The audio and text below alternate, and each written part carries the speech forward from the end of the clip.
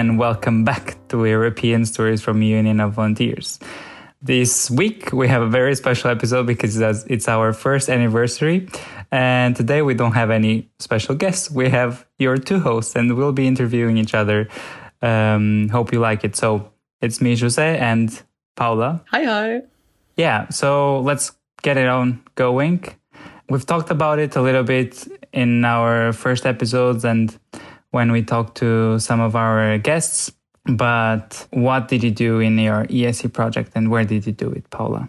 So it was already now 3 years ago already, such a long time. And I did it in Hungary in a very small village called Nagyvarjon. Actually, we also had a volunteer, Eva. She's doing it right now. She's from Estonia. And your dear listeners, you can check it out. Just go back to our previous episode and you will find her as well. And I was working in 2 primary schools and a youth center as a German assistant teacher. Nice. That was it, I think, all about. And what about you? When and where did you do your ESC? Okay, so yeah, for me, I did it in a small town. It's a city. It has the denomination of a city in Italian standards in Italy called Somma Lombardo. Has 17,000 inhabitants. A lot of migrants, which is very good, given that I am one.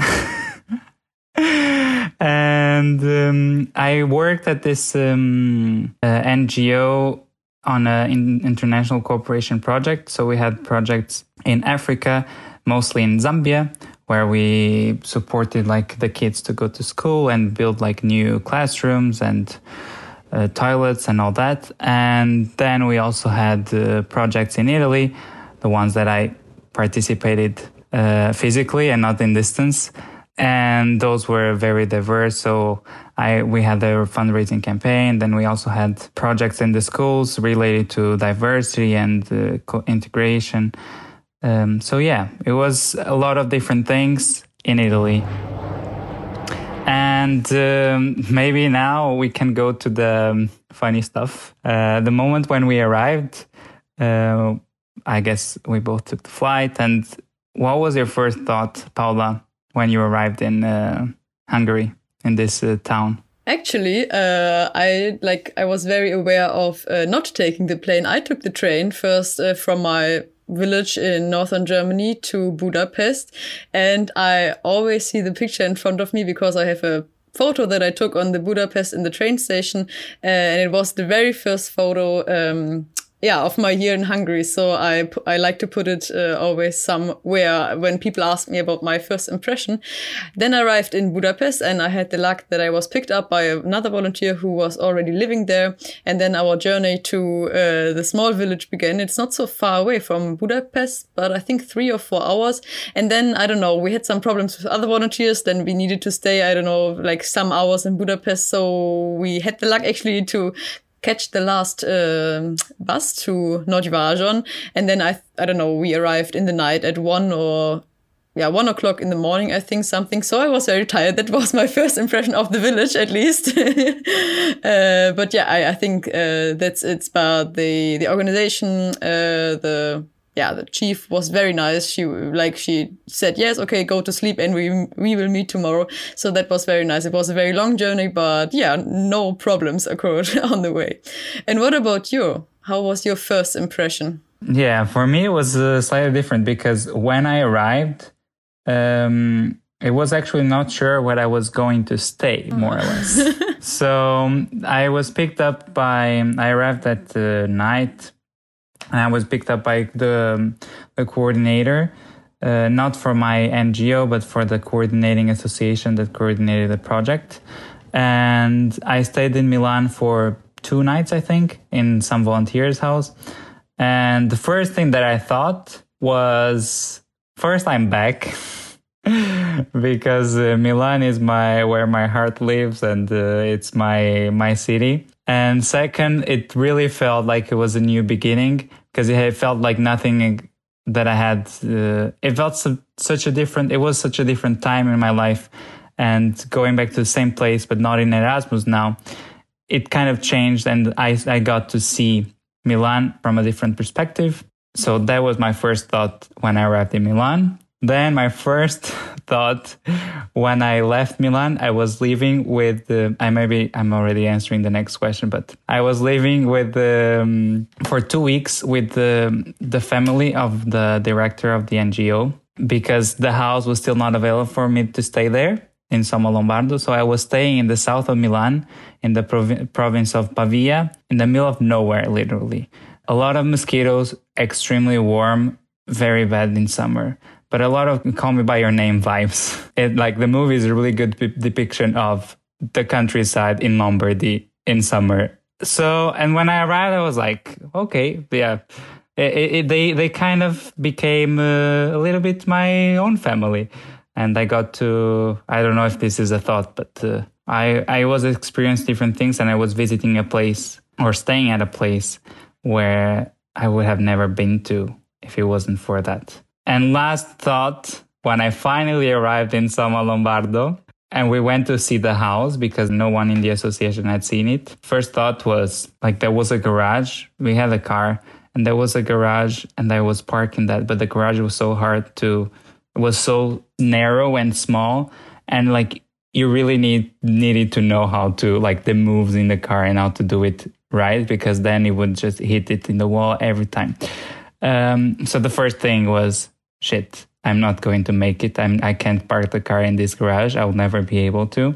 And the second thought was, okay, this house is very old. And I don't know how I'm going to live here. But then I did. And it actually holds a special place in my heart still. So yeah. The 3 first impressions. Sorry for the long No response. props. But were you the first volunteer in the organization? Because you said the house was also new. So okay, all right. Yeah, I was the first volunteer. So this was the first year of the project, and I was also the first volunteer to arrive. Okay, so you also had to find your place in a new environment also for the organization. It was new, so a lot of newness. Yeah, exactly. But what about your accommodation then? How was it, and who did you live with? So yeah, I'm still very connected, or I still have a very good picture of my accommodation in Hungary. I don't know, because I think we spent a lot of time there. And so it was like a house. We lived in the ground floor, and above us there was also living a woman from Peru, I think. So also very crazy, because in this 1,400 inhabitant village, there was a woman from Peru. So it was very funny also for my Italian flatmate, because somehow they could communicate, Italian and Spanish are not far away. And sometimes she invited us and we invited her. That was very nice. But I lived there in this ground floor together then with other volunteers. They changed a lot. I was already mentioned that I was living with Italian flatmate, a girl, for 10 months, I think. And the others, they were always changing, I think, 2 months and then sometimes half a year. So like a lot of movement in the flat, and the flat was quite nice. It was old. My first impression of the flat was also, it looks like a old Eastern museum because the things, they were quite old and very used, because I think I was already also the 4th German volunteers, so the project is already quite long, and also the Hungarian organization, they do it for quite a long time, which is very good because they're experienced and so on.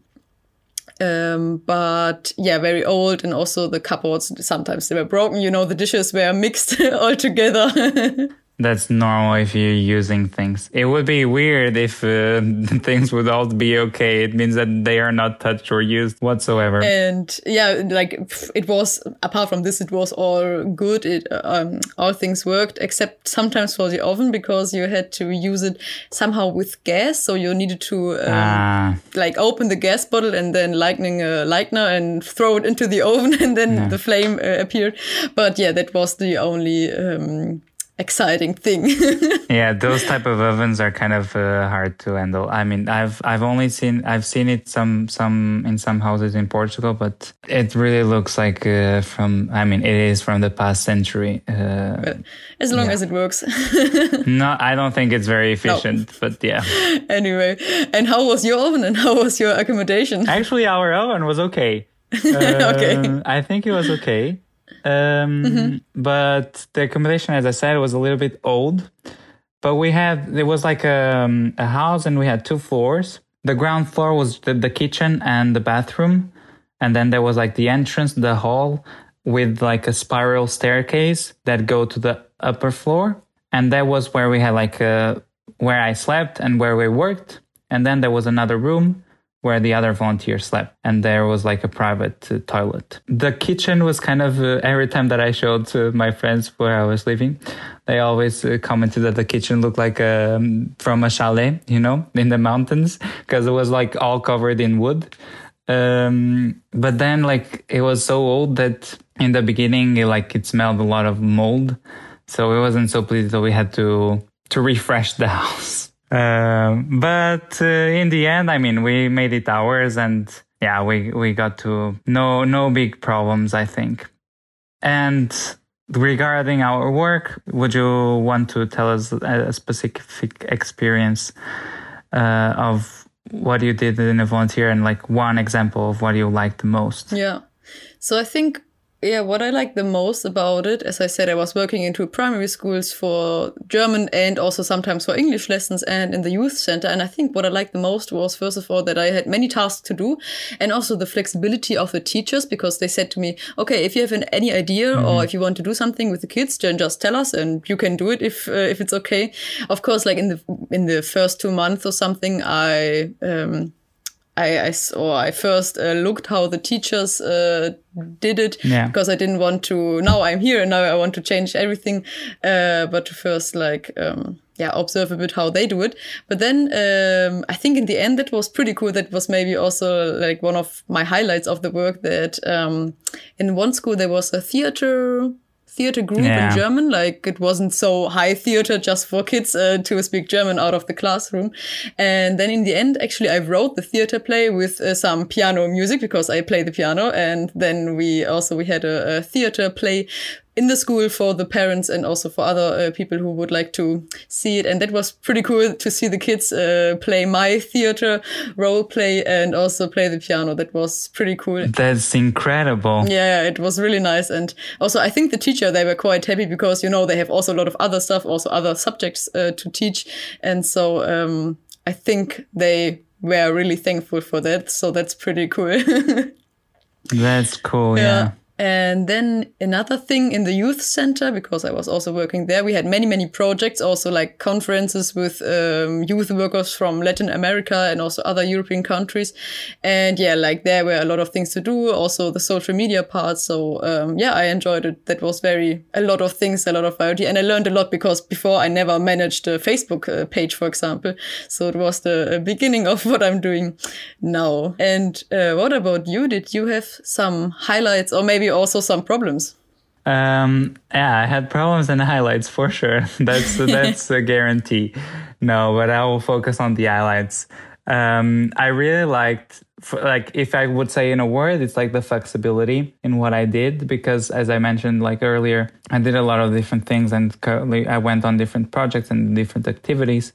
So there was always change. During the year, it's not that I did only one thing throughout the whole year. So flexibility is the thing that I like the most. In specific, one thing that I really, really enjoyed, I have this memory, like the first time that I went to the school, it was in February. I went to this school again, like in the middle of nowhere in the province of Pavia.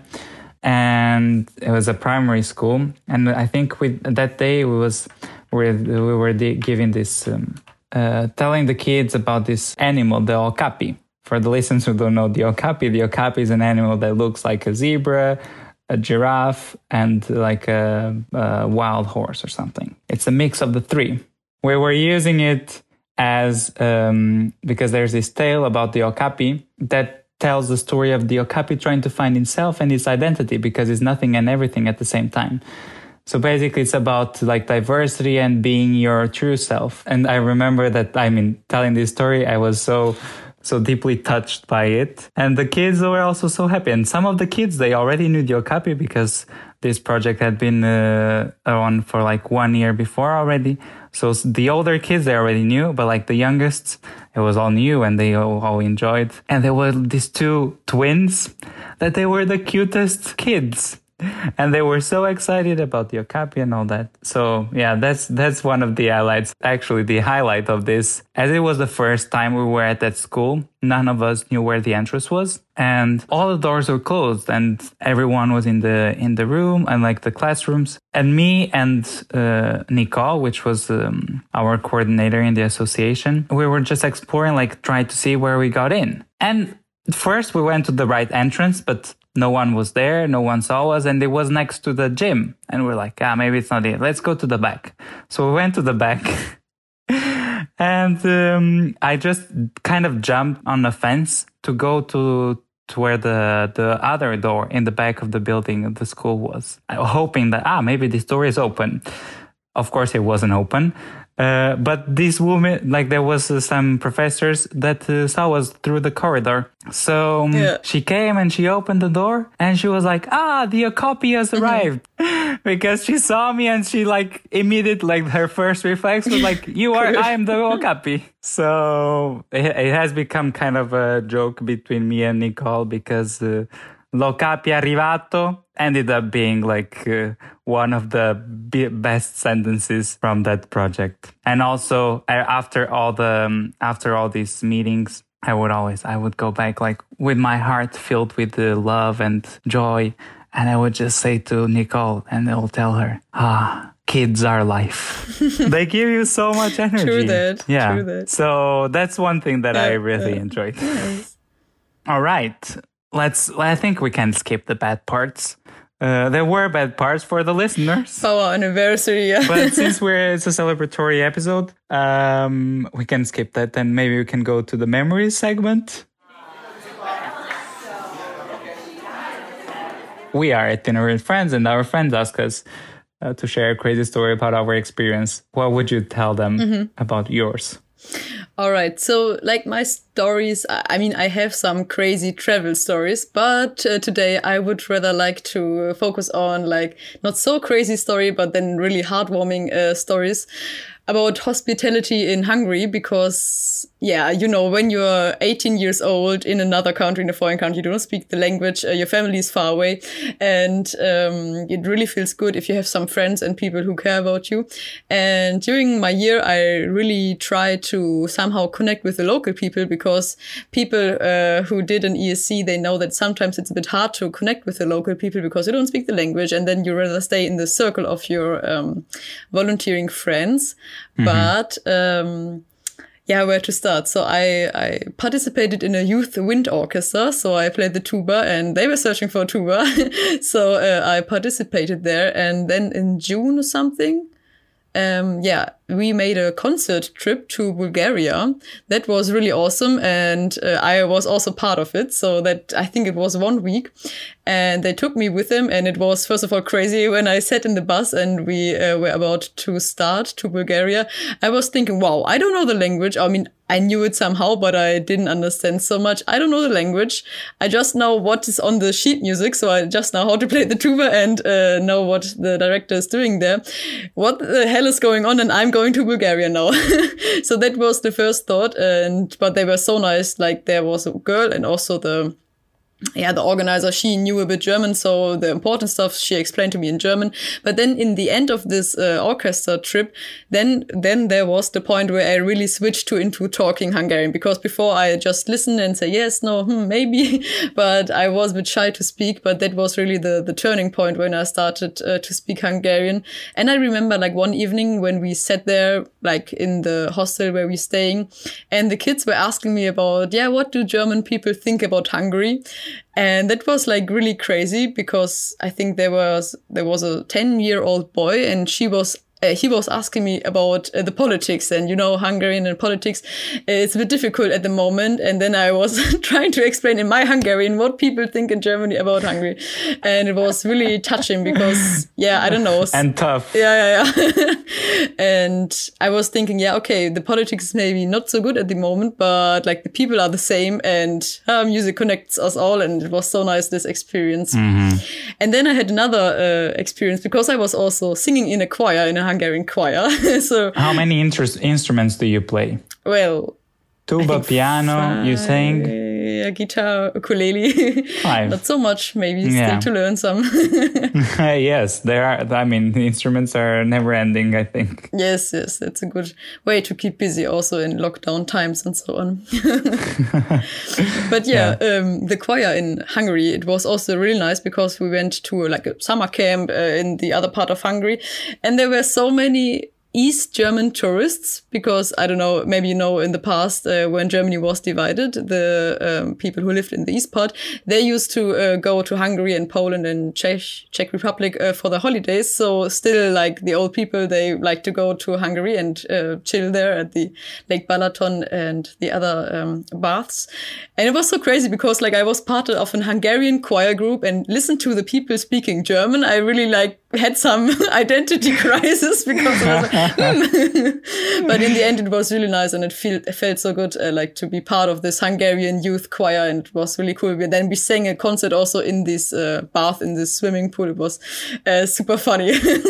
No, that's really cool. And I really like that what you mentioned, like, I mean, of course, I don't think it's really an identity crisis, but it's really interesting. Because when you live abroad, like you usually hang out with people from the country. So you are the foreigner in a group of, in your case, Hungarians. So it's weird to see that for the Germans that you saw, that they were seeing you as Hungarian, even though you're German. So like you felt kind of, I mean, dislocated in a certain sense, but not really. It's just that you were allocated to another group, and but I think that's one really cool thing about living abroad. It's when you meet someone from your own country, you feel like, but they would never even know that I'm from that country, you know, because you're hanging out with Hungarians, Italians, Swedes, whatever. So it's really funny. And what is your crazy story from your volunteering experience? My crazy story. Okay, so I will tell a travel story. I'll try to put it quick. Yeah. So basically, I was traveling after the on-arrival training that every volunteer has, like in the beginning of their volunteering project. I decided, and some other volunteers, we decided to go on a trip around Naples and the Amalfi Coast and Capri and all the beautiful touristic places. And there was this day that we went to Capri and we stayed the day there. And we're taking the last boat to Naples, and we were sleeping in Naples, but we hadn't booked anything. We only booked something at 5 p.m. and we were arriving at like 11 or something. So we booked it. It was the shittiest place we booked, and we were like, okay, it's just to sleep. It's cheap. It's not so far away. Let's ignore all the rest. It really looked like the worst hostel ever. But we were like, and the reviews were bad. Everything was bad. But we were like, we need a place to sleep in. So we booked it. We arrived in Naples at 11, me and 4 girls, 2 Russians, 1 Albanian and 1 French, and only me and the Albanian spoke Italian. There we were in the middle of the night in Naples, from the port walking to the hostel. We arrived at the hostel, and the woman opens the door downstairs, and she says some gibberish that I don't really understand, like, but do you have a reservation? And we're like, yes. And we went up. When we arrive upstairs, we just see this man, like it must be the husband of this woman, with a Maradona shirt, like a gold collar, very Neapolitan. And then the woman appears really angry, like, but do you have a reservation? You don't have a reservation. We don't have more beds. And we're like, what do you mean you don't have more beds? We just made a reservation. And it was possible, like I was like, okay, let's hear what she has to say. But my Albanian friend, she was like, okay, this is too suspicious. This woman is just trying to play us off. She knew that there was something wrong with the situation. And the woman was saying, but showing us the computer, but the website allows you to book and I don't know what. And this is all a mess. But now you cannot sleep here. So we were left, by the time it was already almost midnight in Naples without any place to sleep. And she was like calling the hostel downstairs to see if there was a bed. The hostel downstairs was also run by similar people. And then she called the hostel across the street.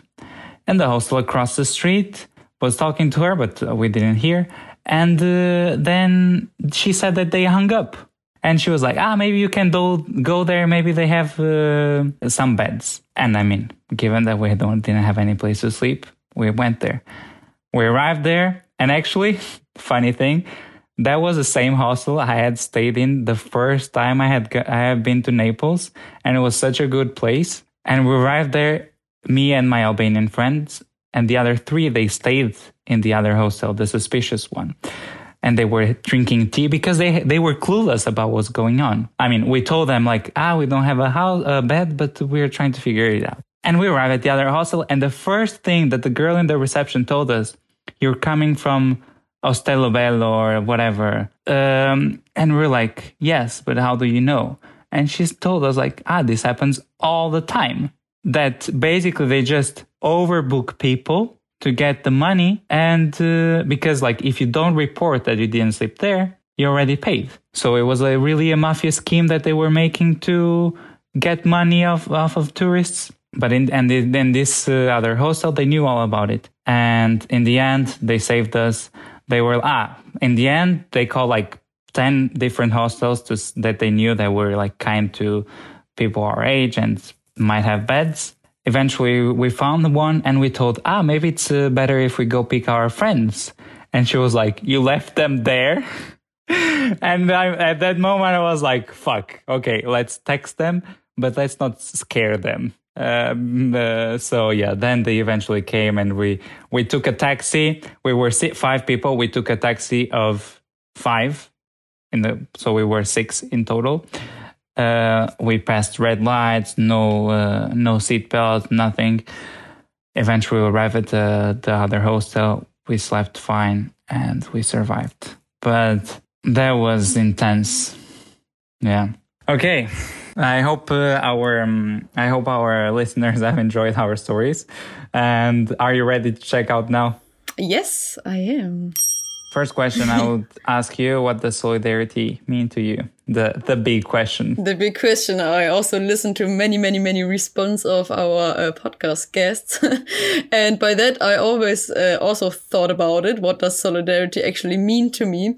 And I would go with this definition that what also other guests, they already told us, that it's about like maybe put your own interest behind the interest of the group. So if it's for the group, then maybe you should go for a compromise, although you're not the fan of it, but you somehow can arrange with it. And I think that's also really much needed in nowadays time to agree on a consensus. Like maybe sometimes you don't have to always force your opinion, but maybe for the sake of the group spirit, arrange your interests. Of course, like you should not deny them, but yeah, if it's for the consensus, then I think it's really important.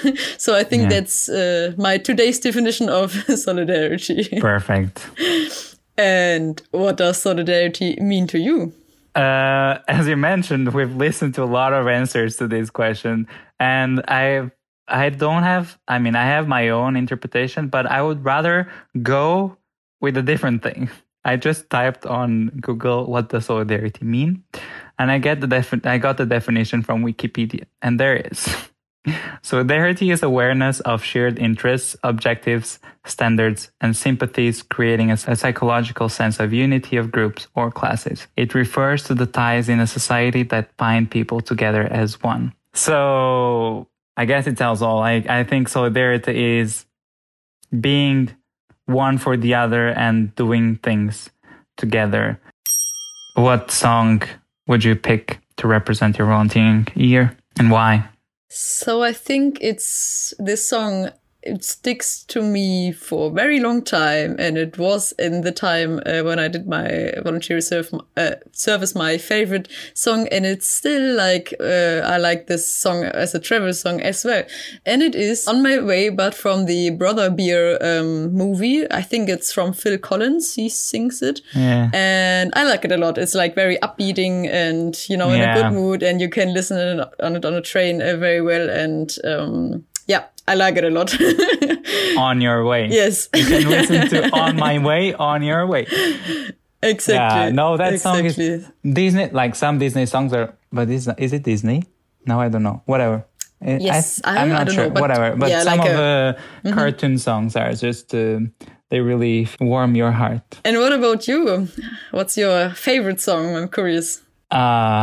I have the song that I have to pick is it's also a travel song, but not only travel. It's called Buon Viaggio, and then in parentheses there's Share the Love. And the way that I found out about this song, and I hope our European listeners or some of them know about this series because it was very big a few years ago. I found about this song via Skam, the Norwegian TV series, but then it got so popular and grew so big that people, like other countries, did their own versions of it. So there's the French one, the German one, the Belgian one, the Italian one. And on the Italian one, on the second season, there's this scene when they are singing Buon Viaggio.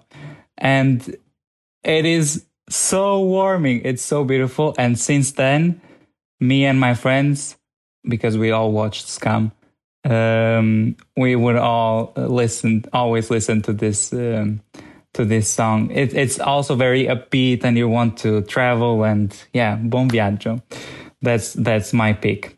I'll leave if people haven't watched Skam, I will leave some link to the trailer or something.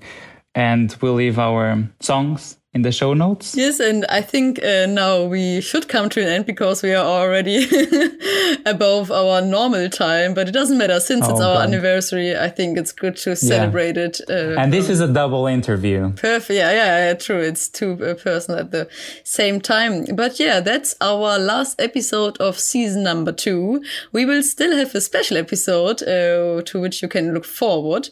But yeah, it was our last episode, as I said, for the season. You can also look forward to a new season in autumn.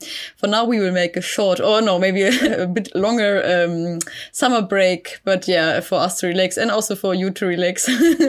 Then we can start with a new mood into the autumn and into our third season. Thanks a lot for listening, for stay tuned with our podcast. We appreciate it a lot that you listen to our episodes. And also, again, thanks for all the guests. If you want to be part of this podcast, then don't hesitate to contact us via Instagram, email, Facebook, or any other things where you can find us, because we're always happy about new guests. Yeah, definitely.